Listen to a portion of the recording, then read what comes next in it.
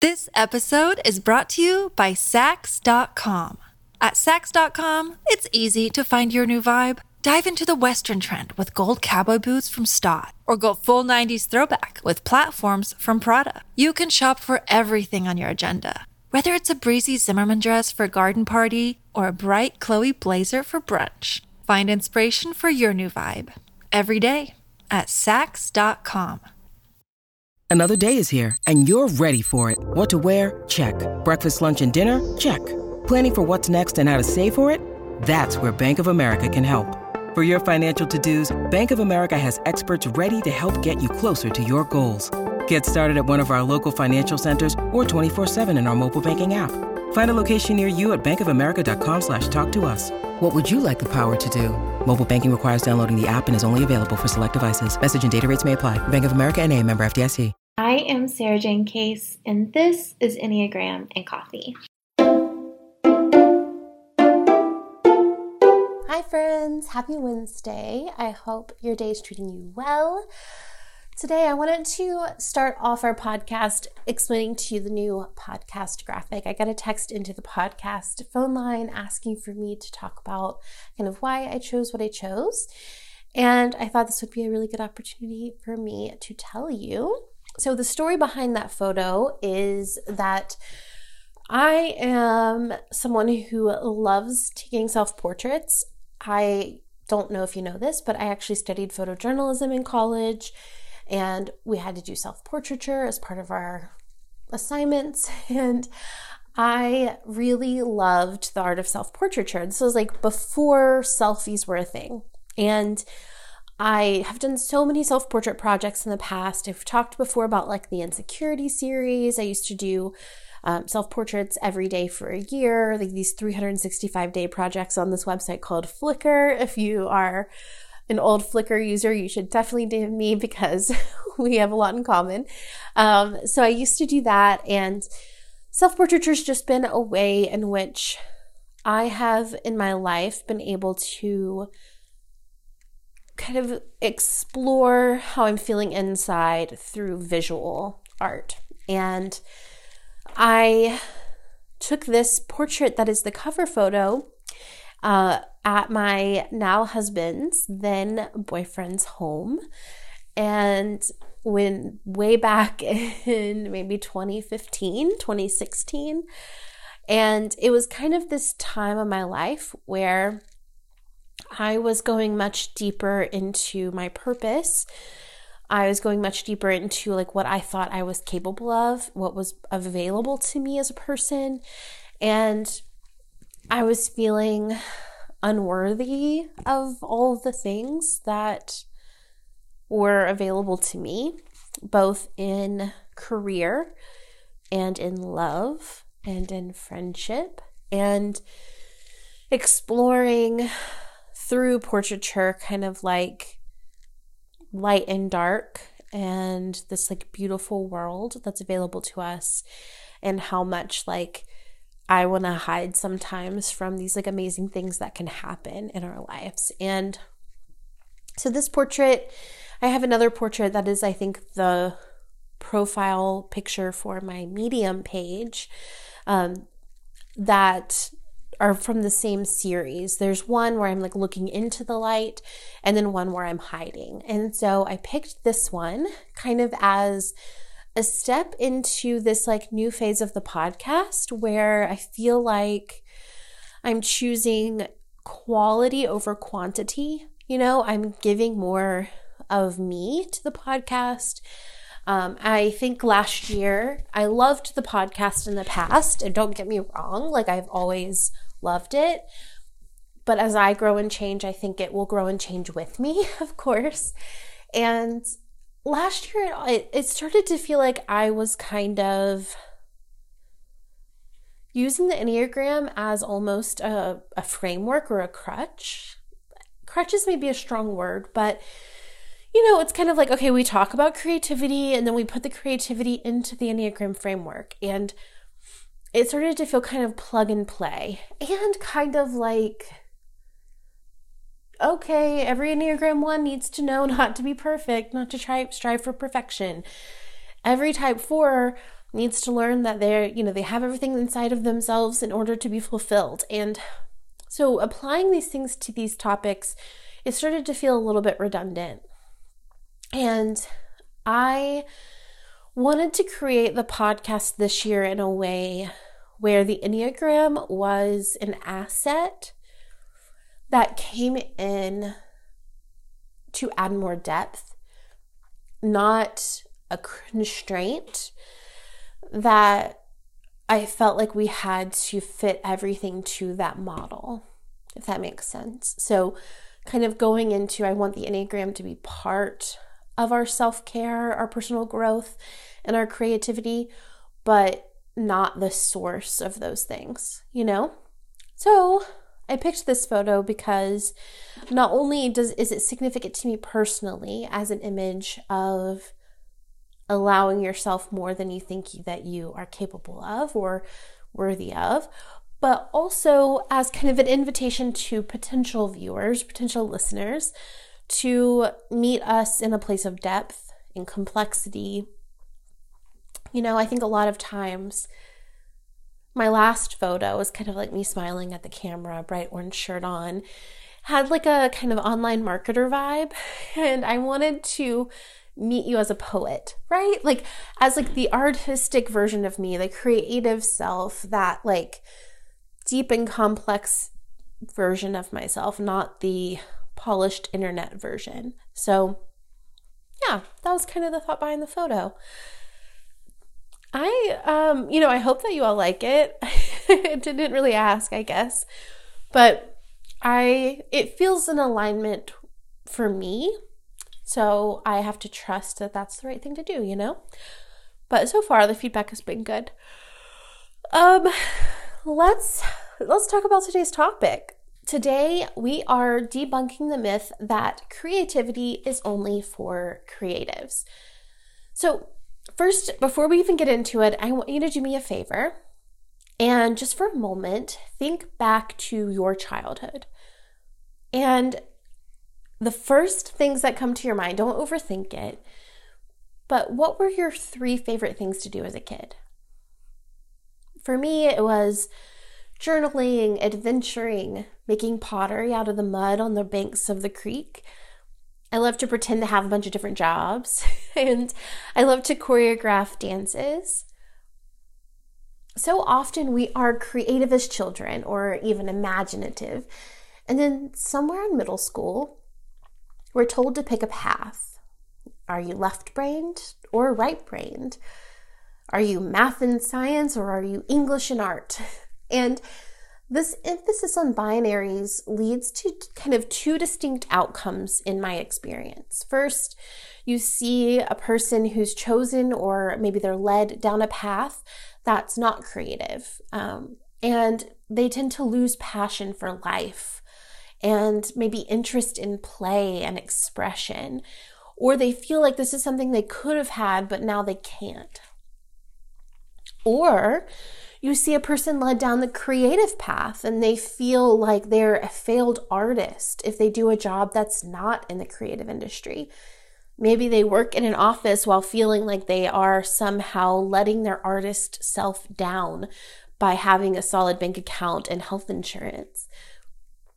Now, to me, both of these outcomes are tragic, right? Not only because we're putting creativity in the wrong place in our lives, overemphasizing its relationship to our ability to pay our bills as our sense of worth, but it's also not even true.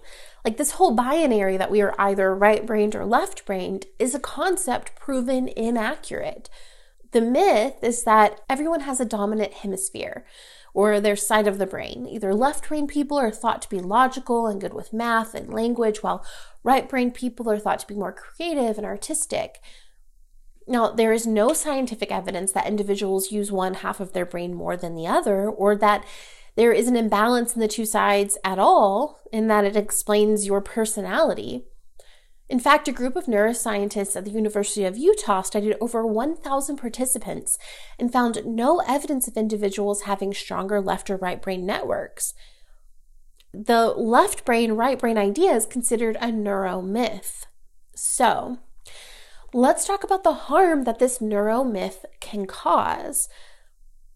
First, in a sample of 242 teachers, 90% agreed with the statement, differences in left brain, right brain preference can help explain individual differences among learners. Meaning, 90% of the teachers polled believed that either your left brain or your right brain, which we know is not true, and that's going to change who you are as a student. This is scary because the belief in our teachers that you're either creative or you're logical can impact the way that they instruct specific students or groups of students and can result in unconscious biases about a given student's academic abilities. For example, a teacher thinking that a student is labeled as a right-brainer can't do math, or someone left-brained isn't going to be interested in art.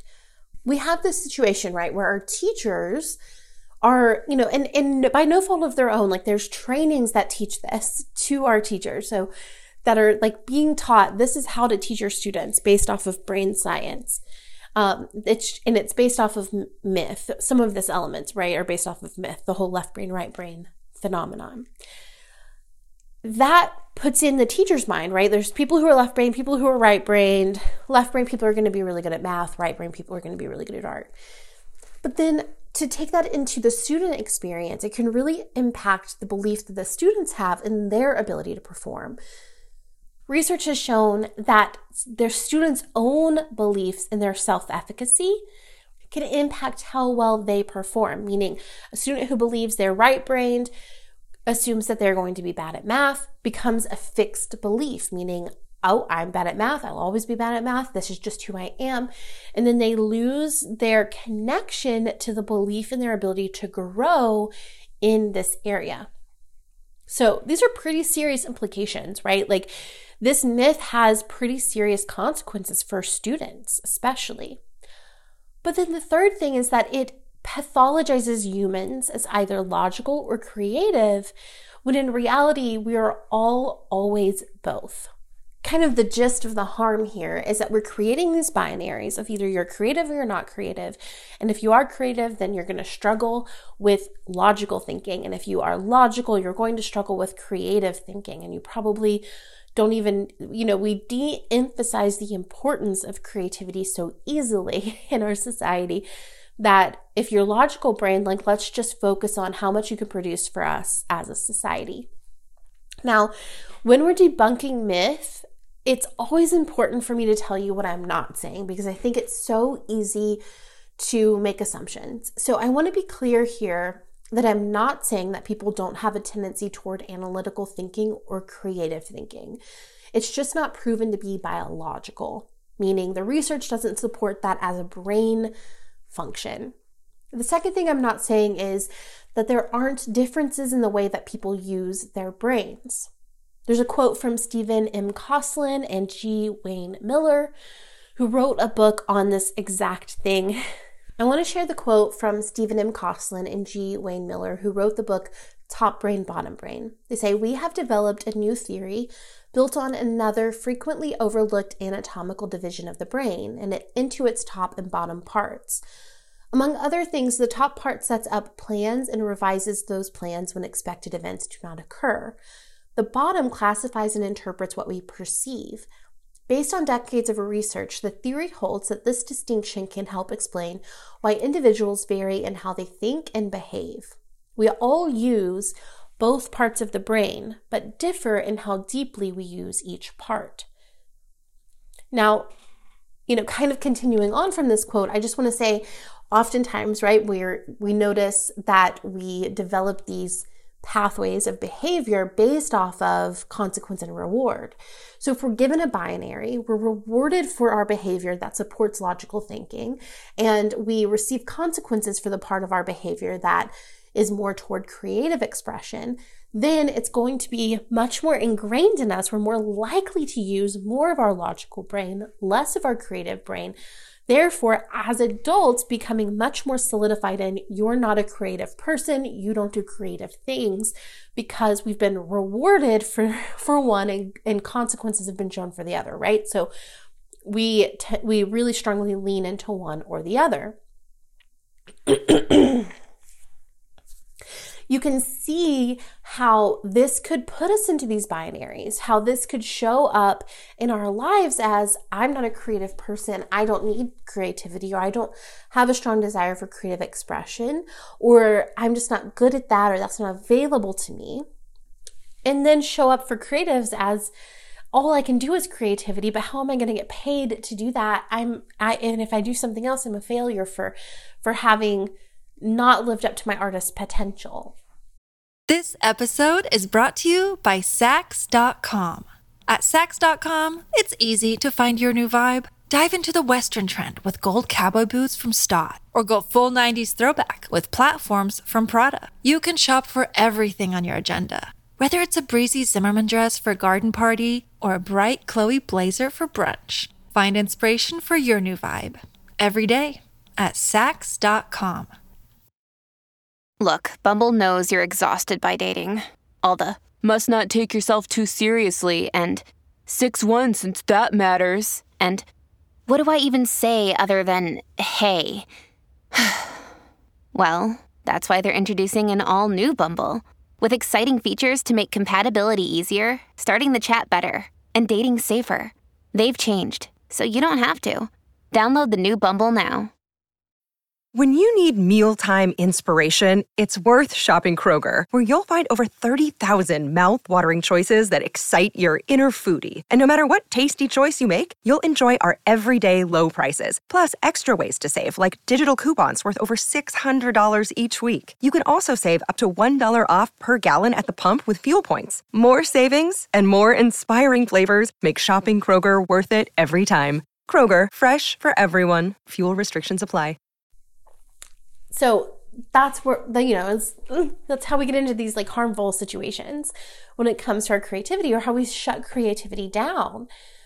The third thing I'm not saying is that we should all be the same, or there's some way that we should strive to be. Maybe you don't relate to being a creative person. I'm not saying that you need to learn how to be one. Or maybe you are a creative person who doesn't want to work a 9-to-5 job. I'm not implying that you should work in corporate America.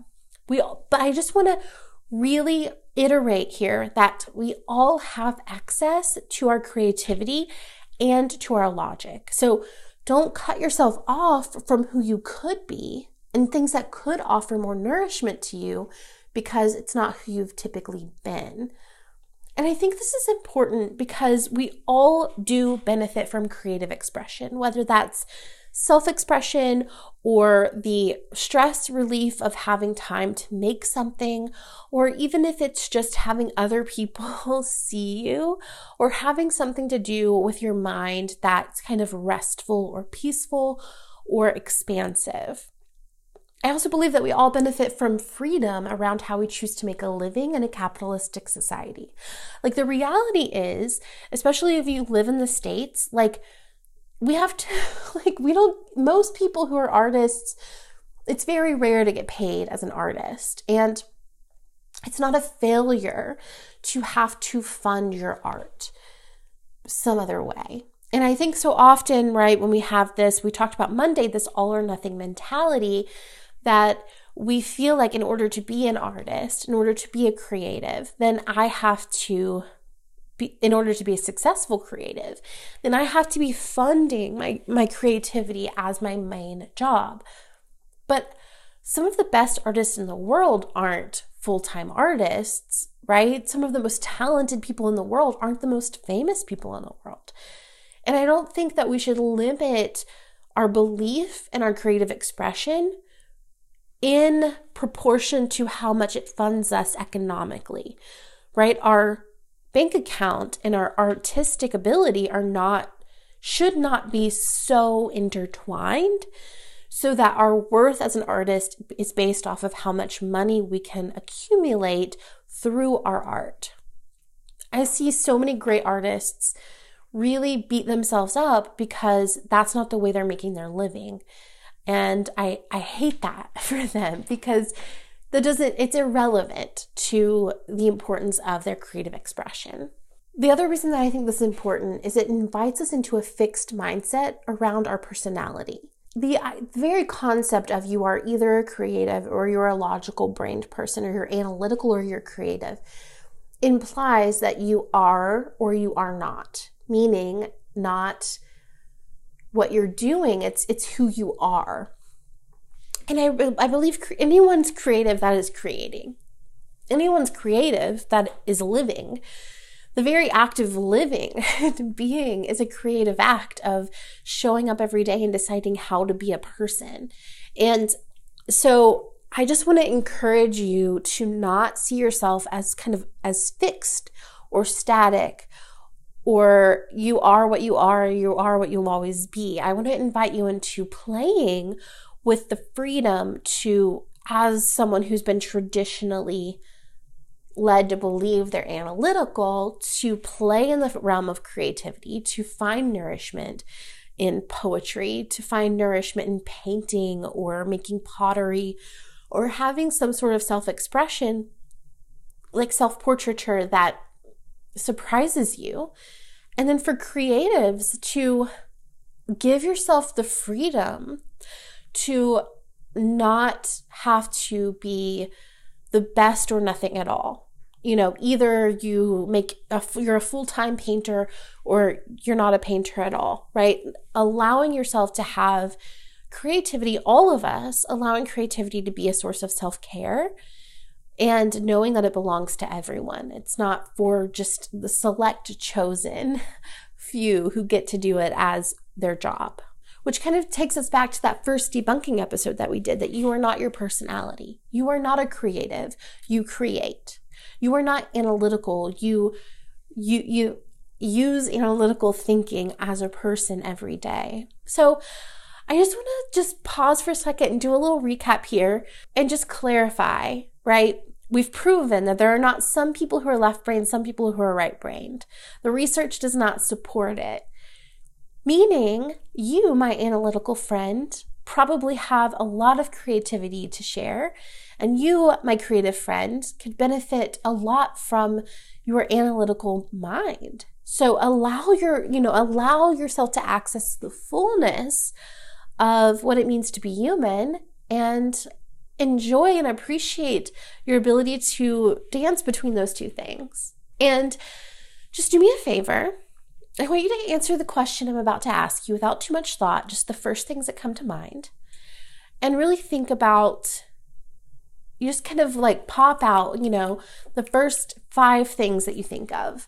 Finish this sentence. I think it would be really fun to learn how to do pottery, to learn how to paint, to learn how to keep my own books in the business, to learn how to build shelves. What is it for you? What would be fun to learn how to do? And let yourself explore beyond how you thought you always were. And be as creative as you want to be, because creativity is not just for the select few, it's for all of us. And it's my favorite form of self-care. Now, let me know if there is a self-help myth that you would like me to debunk. Call or text it in to 828-338-9127, or text me, DM me on Instagram at Sarah Jane Case. As always, it's an absolute joy to create this content for you, and I'll see you Friday for the next one.